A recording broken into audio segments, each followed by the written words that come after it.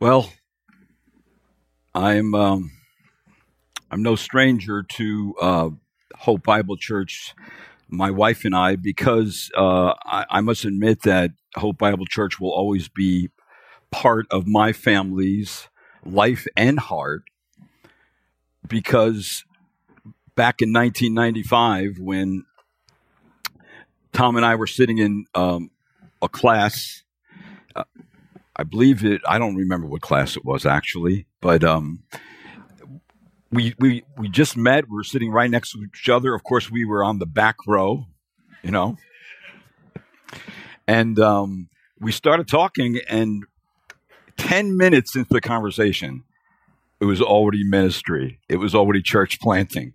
It was already what he's going to do. And ever since then, we just struck a relationship that it got closer, and I've developed a really love for Pastor Tom Leake, and then we talked about the church, and what he was going to do, and then I met, of course, his wife Sue, and then Hannah and Grace and Faith.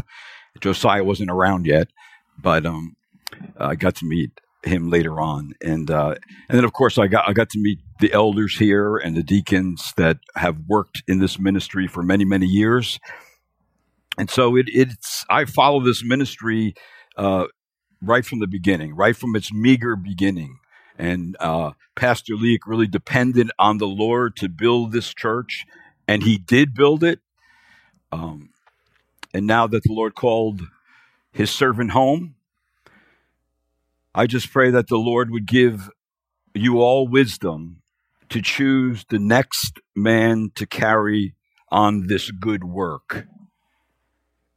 And that you may really all keep unity in the bond of peace given by the Holy Spirit, and that all of you may be willing, joyful servants, ready to continue to build this church body healthy, so that you will remain salt and light in this ever-darkening world, to be able to point people to the only remedy for their sin, Jesus Christ.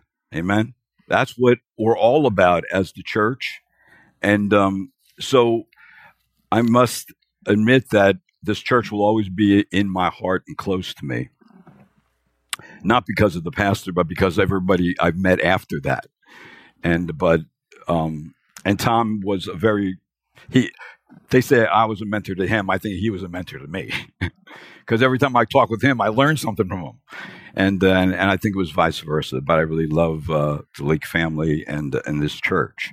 And so this morning I really want to preach to you on the only way into the kingdom of God and the true church is through this door. Let's pray. Lord, this morning, thank you for this opportunity. I pray you would continue to bless this church and its leaders and those who are serving with wisdom as they have this meeting on October 31st. Lord, I pray that you would grant clarity to explain the process of hiring another man to take the leadership role here at this church. And Lord, bring the right person here, the one who will just continue on what Pastor Leek started. And I pray, Lord, that it would continue in the philosophy of ministry, the doctrinal stance of this ministry. And just, Lord, that person would understand where it needs to go next, and that you would continue to keep your hand upon it so there would be no schism or division within this body. So, Lord, bring those things to pass so your name is lifted up and Jesus Christ is glorified in all things. And I pray that you would bless your word this morning as I preach it to these people. In Christ's name, amen. Now, since the Apollo space program began, our country started sending manual capsules into space. And one of the most difficult parts of each mission was re-entry, the re-entry process. The reason for the difficulty was the spacecraft with its crew had only one door of opportunity to enter into the Earth's atmosphere. The pilot had to make sure that his approach, as he was approaching the door at just the right speed, at just the right angle, if he did not, then they would burn up or bounce off the earth and wander into space with no way to return, lost forever. Likewise, all those who enter the kingdom of God, they have one door to enter through. If I were to ask you this Lord's Day morning, are you part of Christ's body? Are you a member of Christ's church? How would you answer those questions? Maybe with an emphatic yes, maybe a little bit reluctant to answer. Maybe you will answer no. Or maybe you're just not sure how to answer that question. But if you answered yes, what assured you that you have in fact gained entry as a member of Christ's true church? And what I'm asking is that, did you enter through the one and only entry point? If you didn't, you're not part of God's church, which he purchased with his own blood. Jesus gave a parable about the good shepherd. And the good shepherd stands in the only entryway to the sheepfold. If you want to enter this sheepfold, you must come through the shepherd. So I'd like you to direct your attention this morning at verses 7 through 11 of the Gospel of John, chapter 10, specifically verse number 9. Because there is only one entry point into Christ's true church. And what entry point is Scripture referring to? Well, here in our passage in verse number 7, it says, "So Jesus said to them again, 'Truly, truly, I say to you, I am the door of the sheep. All who came before me are thieves and robbers, but the sheep did not hear them.'" Verse number 9, "I am the door. If anyone enters through me, he will be saved and will go in and out and find pasture. The thief comes only to steal and kill and destroy. I came that they may have life and have it abundantly. I am the good shepherd, and the good shepherd lays down his life for the sheep." So the leaders of Israel, who are referred to here as those who kill and destroy, are the ones who were not the true shepherds. They were thieves and robbers. They were pointing people to get right with God just merely by the law or by human tradition, and at the same time rejecting the prophets and killing the prophets who came to tell them the truth. So they pointed people in the wrong direction to enter into God's sheepfold. They pointed them to the wrong door. Now, in saying that, I would like to give you some of the presumed entry points into Christ's church that have been around for a long time, but even some new ones that have come up, and then come back to our passage. I would like to consider the presumed entry points some still try to use in order to enter into Christ's true church. The first presumed entry point some rest upon for entryway into Christ's church is, of course, they were baptized. They have been either sprinkled, some poured, some dipped, others immersed. Some were infants, some children, others were adults. But the truth of the matter is, according to Scripture, it doesn't matter if you were sprinkled, poured, or dipped, or immersed, if they never came to Christ by true faith, they are nothing but baptized heathen, and they are still in their sin. You're not saved in baptism like the Roman Catholic Church espouses. The door is not baptism, but Christ. You see, only if one comes to Christ in repentance and trusting in Jesus alone, who is God's great way of salvation, can a person have entryway into God's true church. Jesus said right here in John chapter 10, verse 11, I am the good shepherd, and the good shepherd lays down his life for the sheep. Now, that's the first one. Second presumed entry point into Christ's church is that of, some have called it a birthright.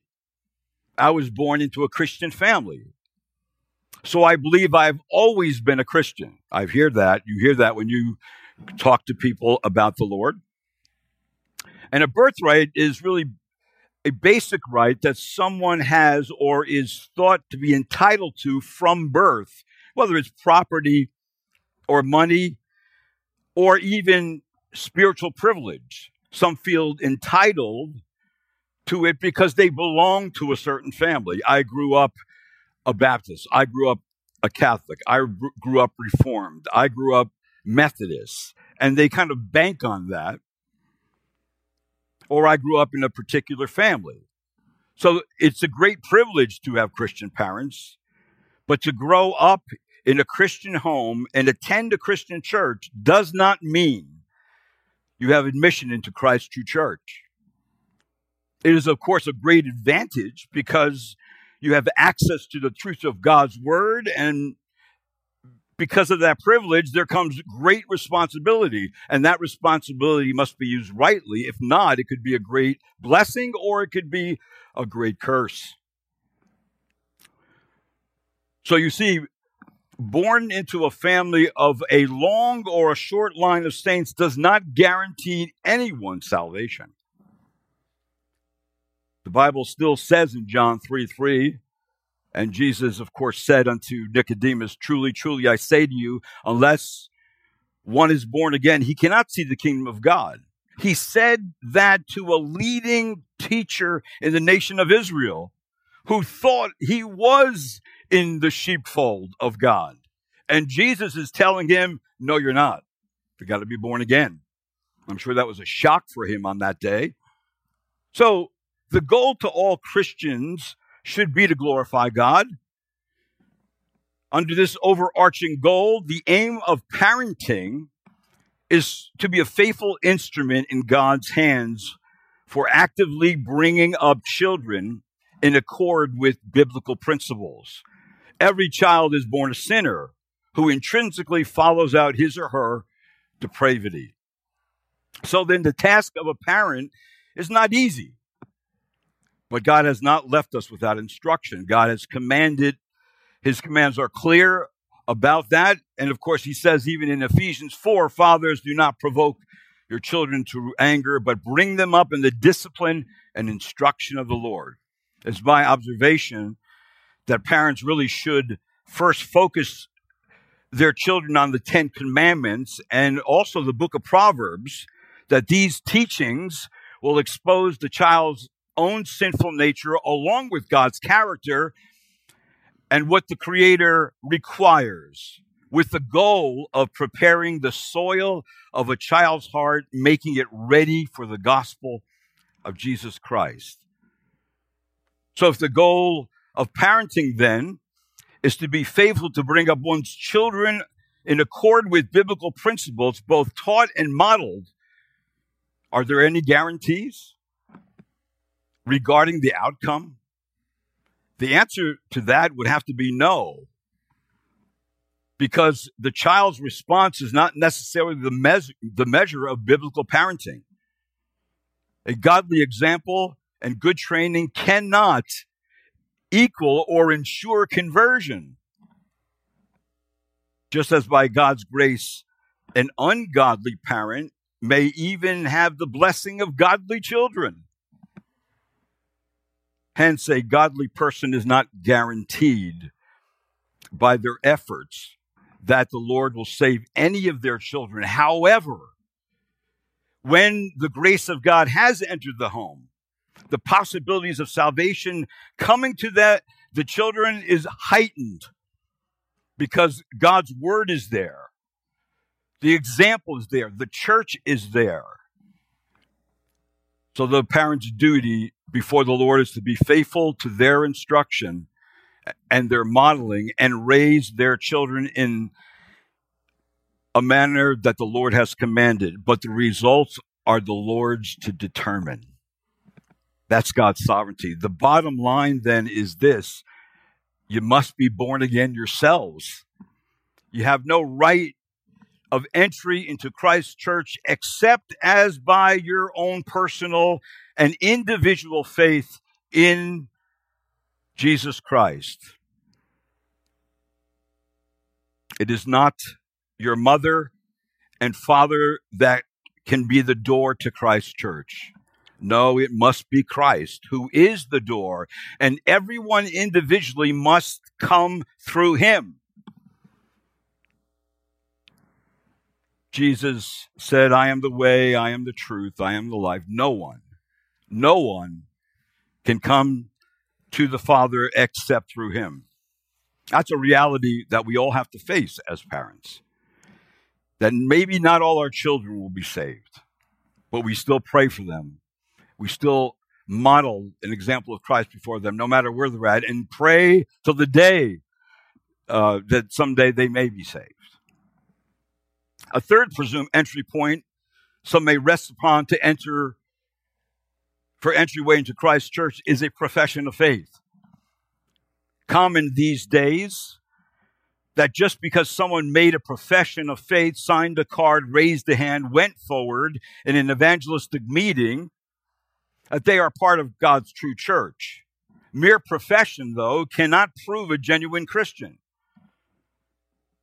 The willingness for you to say, I profess this or I confess that, no more will make a Christian than someone who stands in a garage and proclaims themselves a car.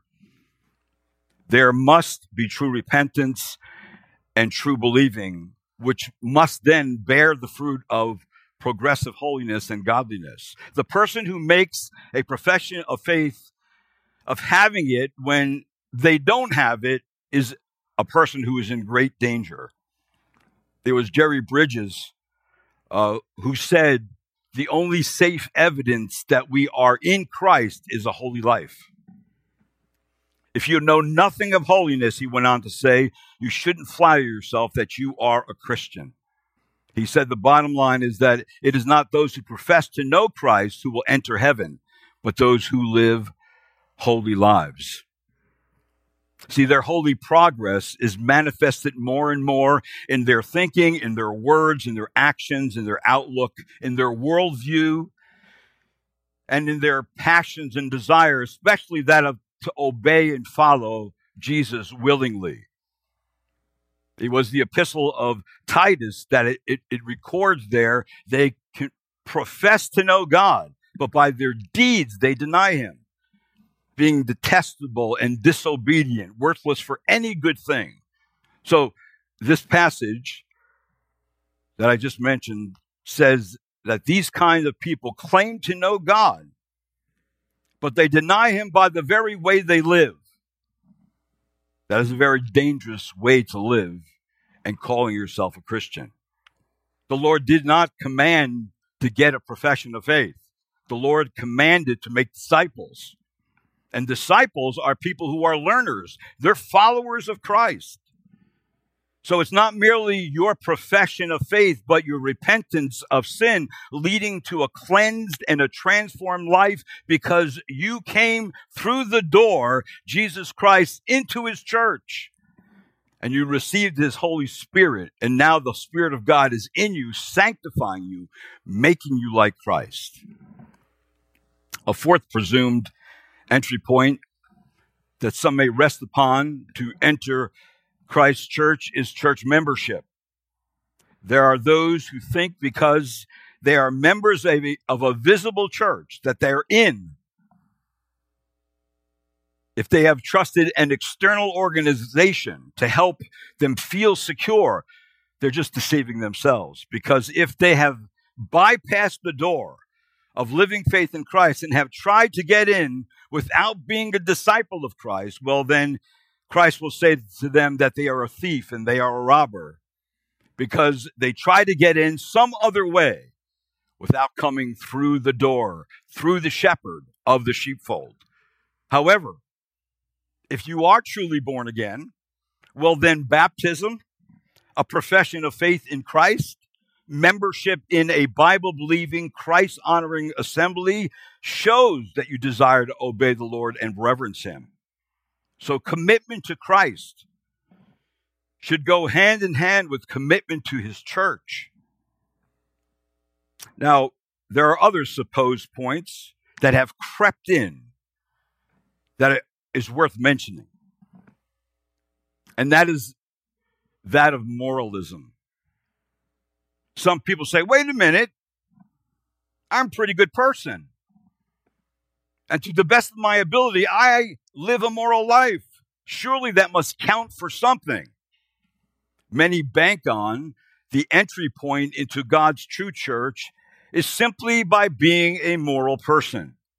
This is very popular today. The basic structure of moralism really comes down to this: a belief that the gospel can be reduced to improvements of behavior. Far too many believers and their churches succumb to the logic of moralism and reduce the gospel to a message of moral improvement. In other words, we communicate to the lost person the message that what God desires for them and demands of them is to get their lives straight. That's actually a false gospel. It was Paul who told the Galatians, I'm amazed that you are so quickly deserting Him who called you by the grace of Christ for a different gospel, which is really not another. Only there are some who are disturbing you and want to distort the gospel of Christ. But even if we or an angel from heaven should preach to you a gospel contrary to what we have preached to you, he is to be accursed. Most moralists would not claim to be without sin, but merely, as Al Mohler said, without scandal, without scandalous sin. So the essence of moralism is the belief that we can achieve righteousness by means of proper behavior. And theologically, the wrong assumption that what God expects of fallen humanity is moral improvement. Now, it is good for parents to rightly teach their children to obey moral instruction. The church also bears the responsibility to teach the moral commands of God and to bear witness to the larger society of what God has declared to be right and good for human creatures. But these impulses, right and necessary as they are not the gospel. Indeed, one of the most insidious false gospels is moralism. That people that really promise the favor of God and the satisfaction of God's righteousness to sinners if they will only behave and commit themselves to moral improvement. Now, don't misunderstand. Being moral is good, but it doesn't save. It cannot earn one's salvation. And to the moralist, the Bible simply becomes a code book for human behavior. Moral instruction replaces the teaching of the gospel of Christ. So the corrective for moralism comes directly again from Scripture in Galatians chapter 2, where Paul says, nevertheless, knowing that a man is not justified by the works of the law, but through faith in Christ. Even we have believed in Christ, so that we may be justified by faith in Christ, not by the works of the law, since by the works of the law no flesh will be justified. So moralism makes sense to sinners, for it is but an expansion of what they have already been taught in their early days. But moralism is not the gospel. It will not save. The only gospel that saves is the gospel of Christ. And again, the Apostle Paul tells us in Galatians 4, but when the fullness of time came, God sent forth his Son, born of a woman, born under the law, so that he may redeem those who were under the law, that we might receive adoption as sons. That's how you get in to the family of God. That's how you get into the sheepfold of God. That's how you get into the true church of God, that we are justified by faith alone, saved by grace alone, redeemed from our sin by Christ alone. Moralism produces sinners who are potentially better behaved. The gospel of Christ transforms sinners into the adopted sons and daughters of God. So the church must never evade or accommodate or revise or hide the law of God. Indeed, it is the law that shows us our sin and makes clear our inadequacy and our total lack of righteousness. The law cannot impart life, though. As Paul again says in Galatians, therefore the law has become our tutor to lead us to Christ. Again, to lead us to what? To the door, to the shepherd, to the only one who could save us, so that we may be justified, not by works, but by faith. A sad thought is that hell will be highly populated by people who were raised right, who were moral. The citizens of heaven will be those who, by the sheer and mercy and grace of God, are there solely because of the imputed righteousness of Jesus Christ. So moralism is not the gospel. It is also an improper entry point to the kingdom of God and to the church of Jesus Christ. A sinner must come through the only door, through Jesus, the Good Shepherd. And why is that? Because Jesus Christ is the only one who laid down his life for his sheep. Jesus is the only one who died in the place of his sheep. There's another one I want to mention of entryway, and that is a pluralistic ideology. And what that is that a pluralism really comes down to this. A pluralist believes that Jesus is the provision that God had made for Christians. But there are other ways to get right with God and gain eternal bliss in other religions. The work of Christ is useful for the Christian, but not necessary for the non-Christian. So this is just a bunch of hogwash, that Christians should not reason, as some do, thinking that truth is like a great mountain. The gospel is like a great mountain with one summit and many ways to reach that summit. And then it doesn't matter which way you reach the top as long as you make it to the top. What is the authority of that kind of thinking? For the pluralists, the final authority is their own mind. They have no blueprints or a measuring device to show themselves that they are actually in error.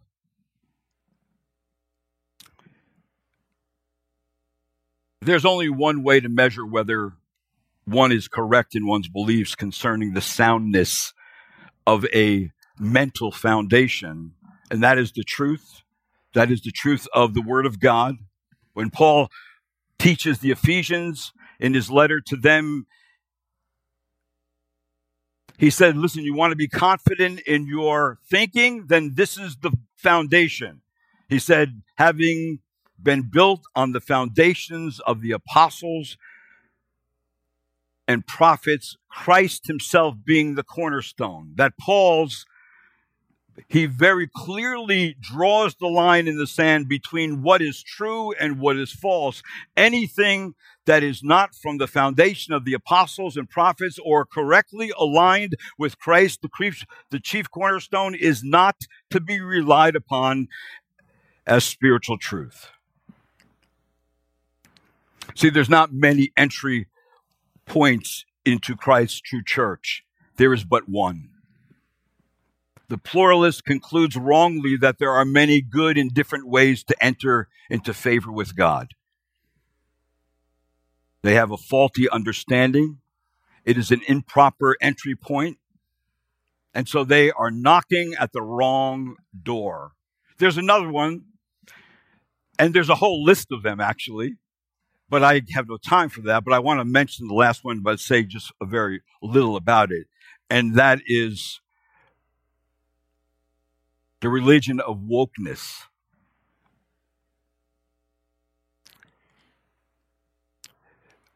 Owen Strachan just wrote a book on Christianity and wokeness. I'm reading it right now. I'm in the middle of it. But he said this. He says, wokeness is a religious system that traps a person in their works, taking them captive as one trusts works to attain social salvation, but they never attain it. They never can attain it. Why? Because that's not the way into the kingdom of God. That's not the way into the true church of God. There is only one way. All these things I've just mentioned just reveal that people want to be part of something. They want to be part of Christ's church, or they want to feel they're right with God, or they just say and want to say, listen, I'm a spiritual person and I think I'm okay. But because of the way they chose to enter, not by the door, but by another way, they cannot gain entry. The Gospel of John, chapter 10, verse number 1, it says this, truly, truly, I say to you, he who does not enter by the door into the fold of sheep, but climbs up some other way, is a thief and is a robber. My friend, candidates for Christ's true church must make a credible profession of faith, and that they have entered by the door of Jesus Christ and in Christ alone. It does not matter if a person has a baptism certificate or a membership certificate, or if they adhere to some popular theology of how to have a spiritual life and be right with God, that they would think hopeful for themselves and society. If a person does not have Christ, the only thing that thinking is good for and the paper is good for is a waste paper basket. The only way to get into the real living church is by coming to Christ himself, who is the door, by simple faith and dependence upon Jesus. Yes, the one who bled and died on Calvary's cross and defeated Satan and death and rose from the grave. Any other way is a sham, and the preaching of any other system is a delusion. It must be Christ who is the door, and everyone individually must come through him in order to be saved. Saved by the righteousness of another.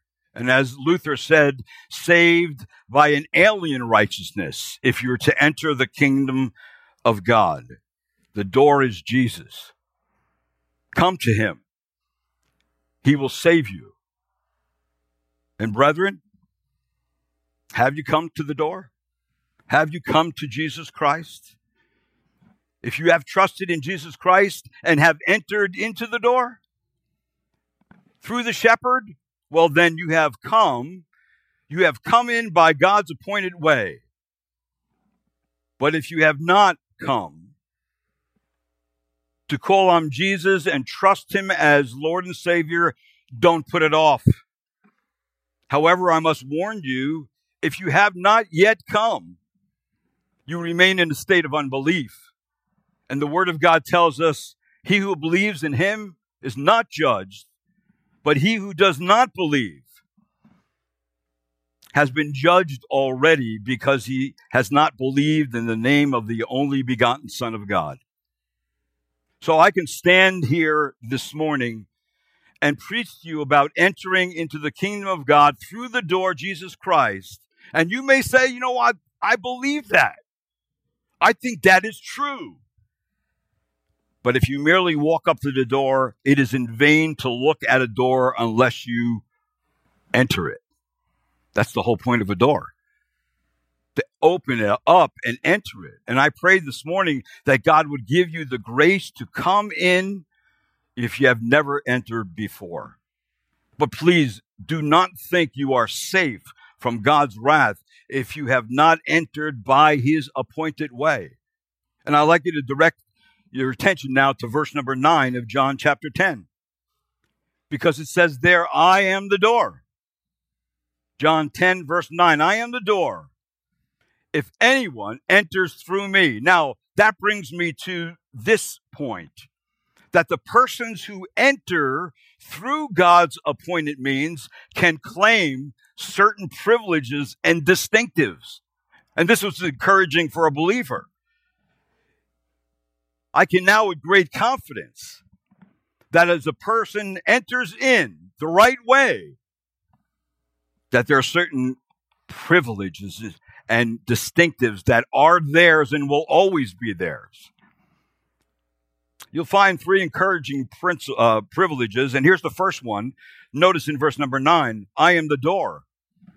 If anyone enters through me, he will be saved.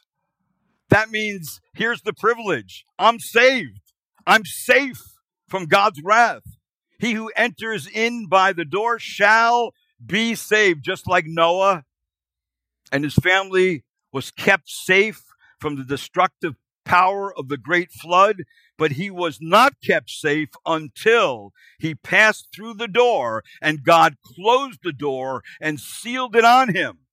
They were kept safe from anything that could harm them, safe from God's wrath and God's judgment. You come to the New Testament in Ephesians, and it says that those who believe are sealed unto the day of redemption by the Holy Spirit of God. That one who comes through the door, the Spirit of God seals them. That means God owns you. That means you're his property. No one could mess with you. No one.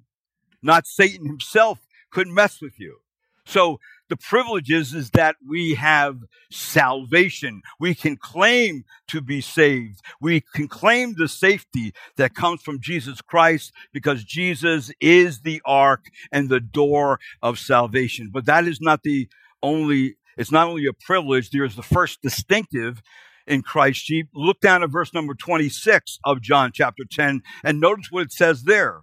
It says, but you do not believe because you are not my sheep. Now, I'm reversing that.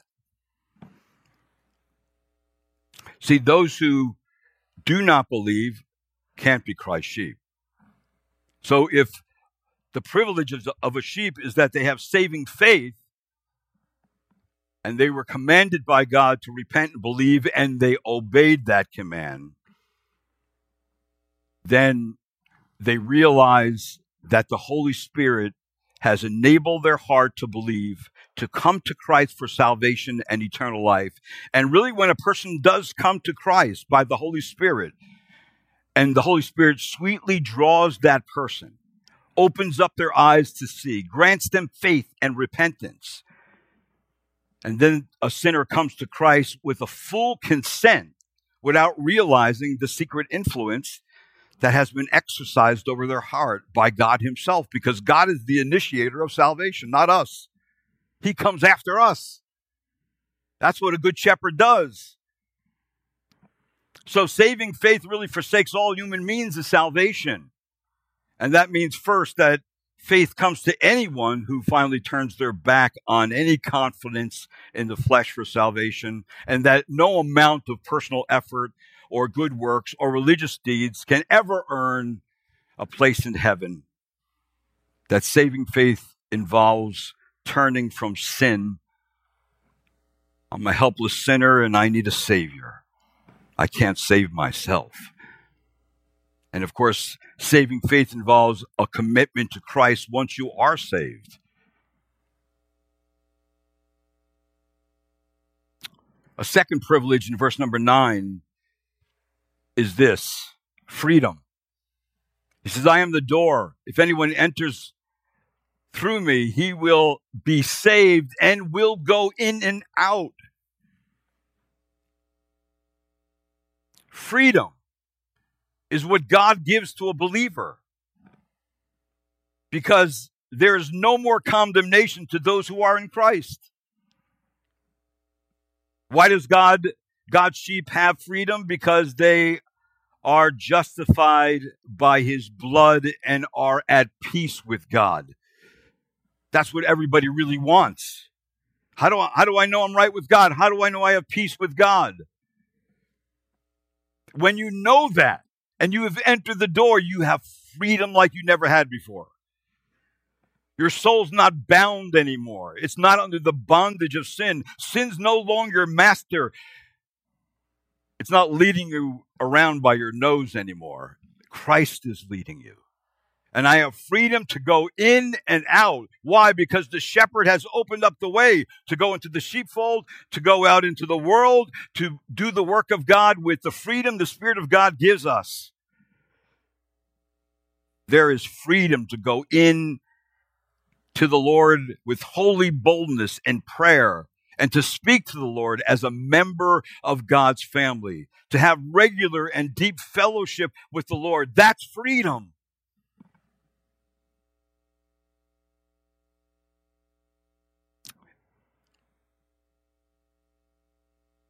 And we follow the shepherd. Sin no longer blocks from entering into the sheepfold. We have been set free. This is not only a privilege, but it also shows us there's a second distinctive of Christ's sheep, and that's in verse 27. Notice what it says there: my sheep hear his voice. My sheep hear his voice.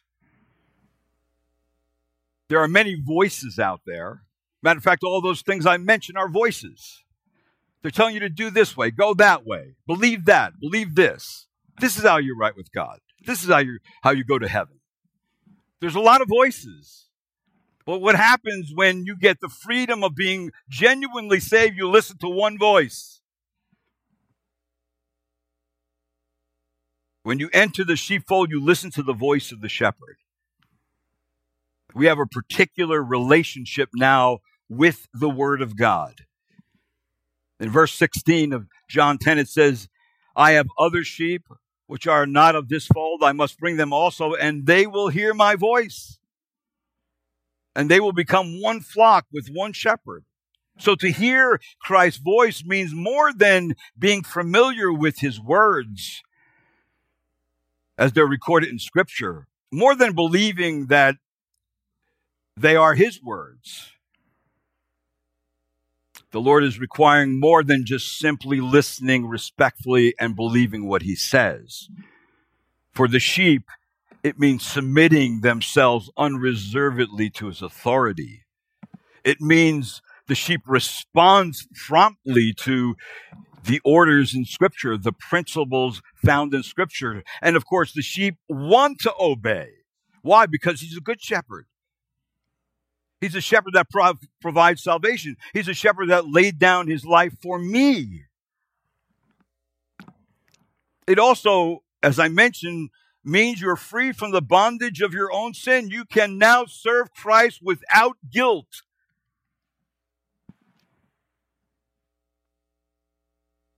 To get up every day and say, Lord, I'm your servant. Take care of me today. As I go into a hostile world, I'm going in your name.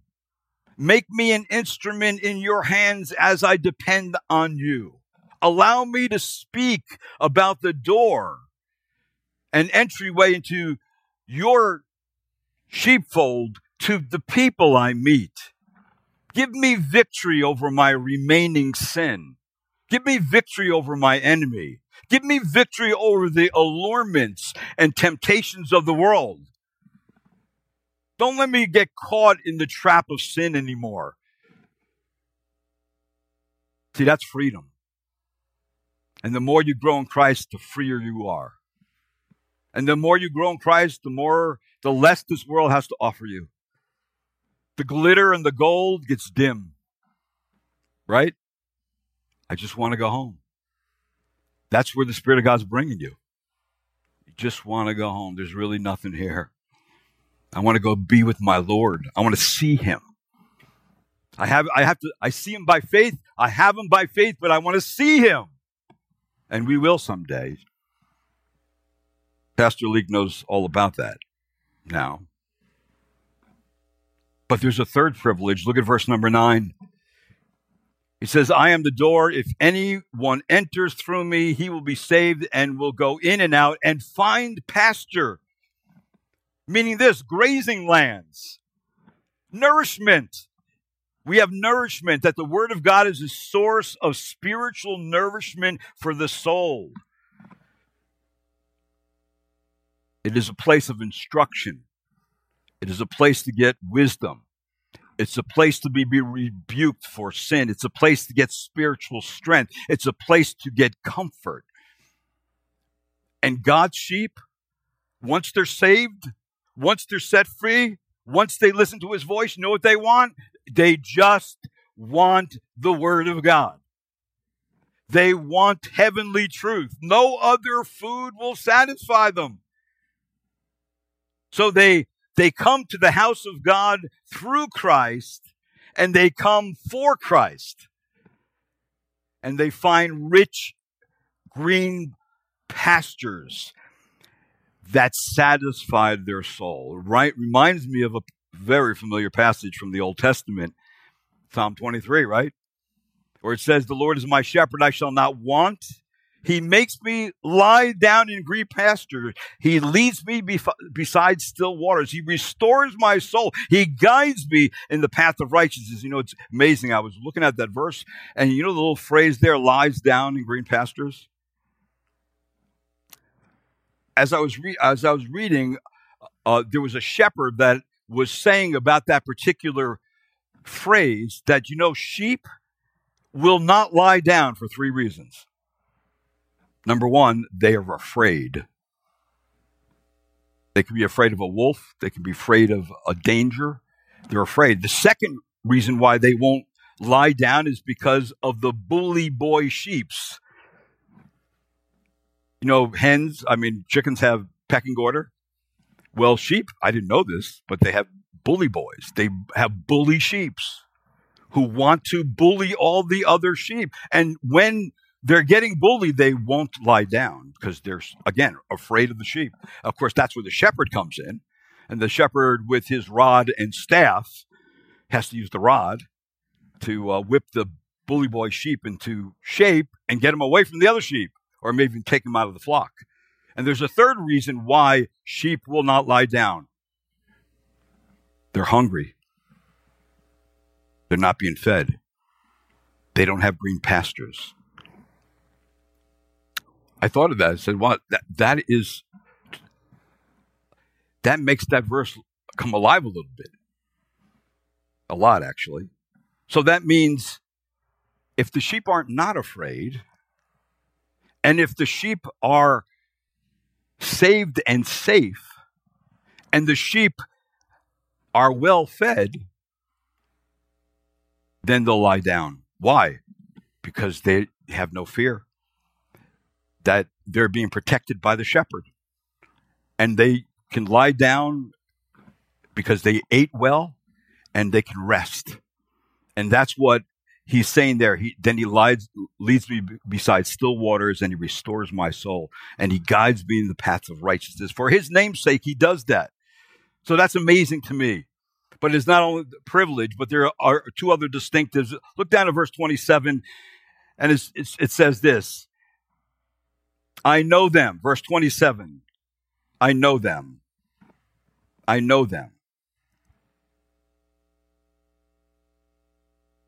That Christians have a unique relationship with him. Even as the Father knows me, John 10:15, I know the Father and I lay down my life for the sheep.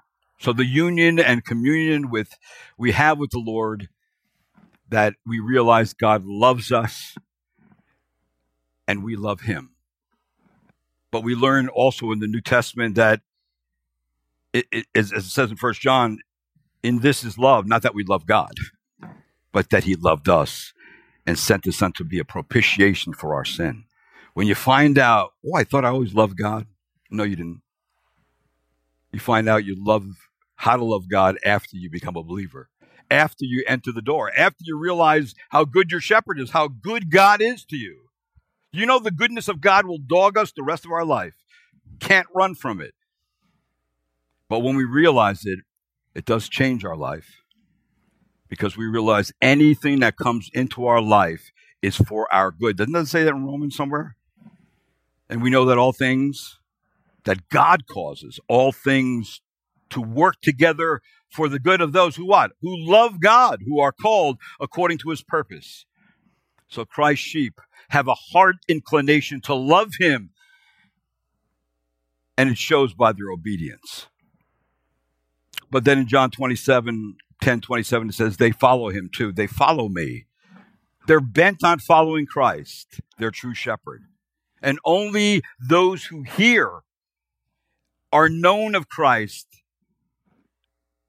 and who follow him shall never perish.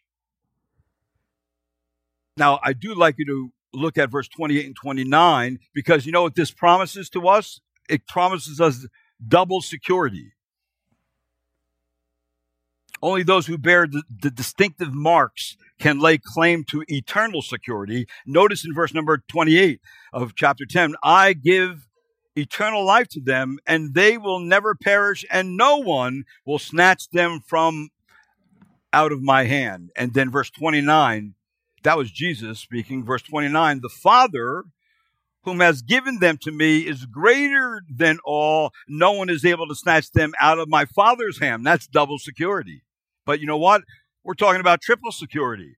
We're sealed unto the day of redemption. So the Father, the Son, the Spirit of God are involved in keeping us secure until the day we stand in his presence. It's not you and I who keep ourselves. God keeps us.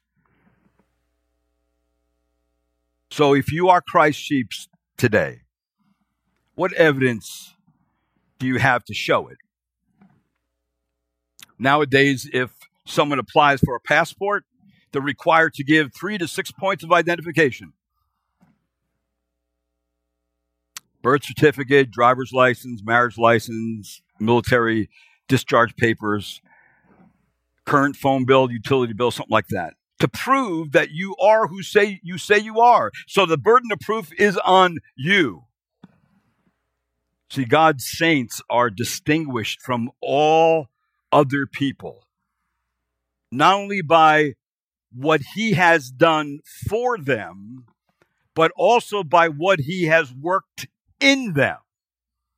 See, there's the proof. We all want proof that we're really believers.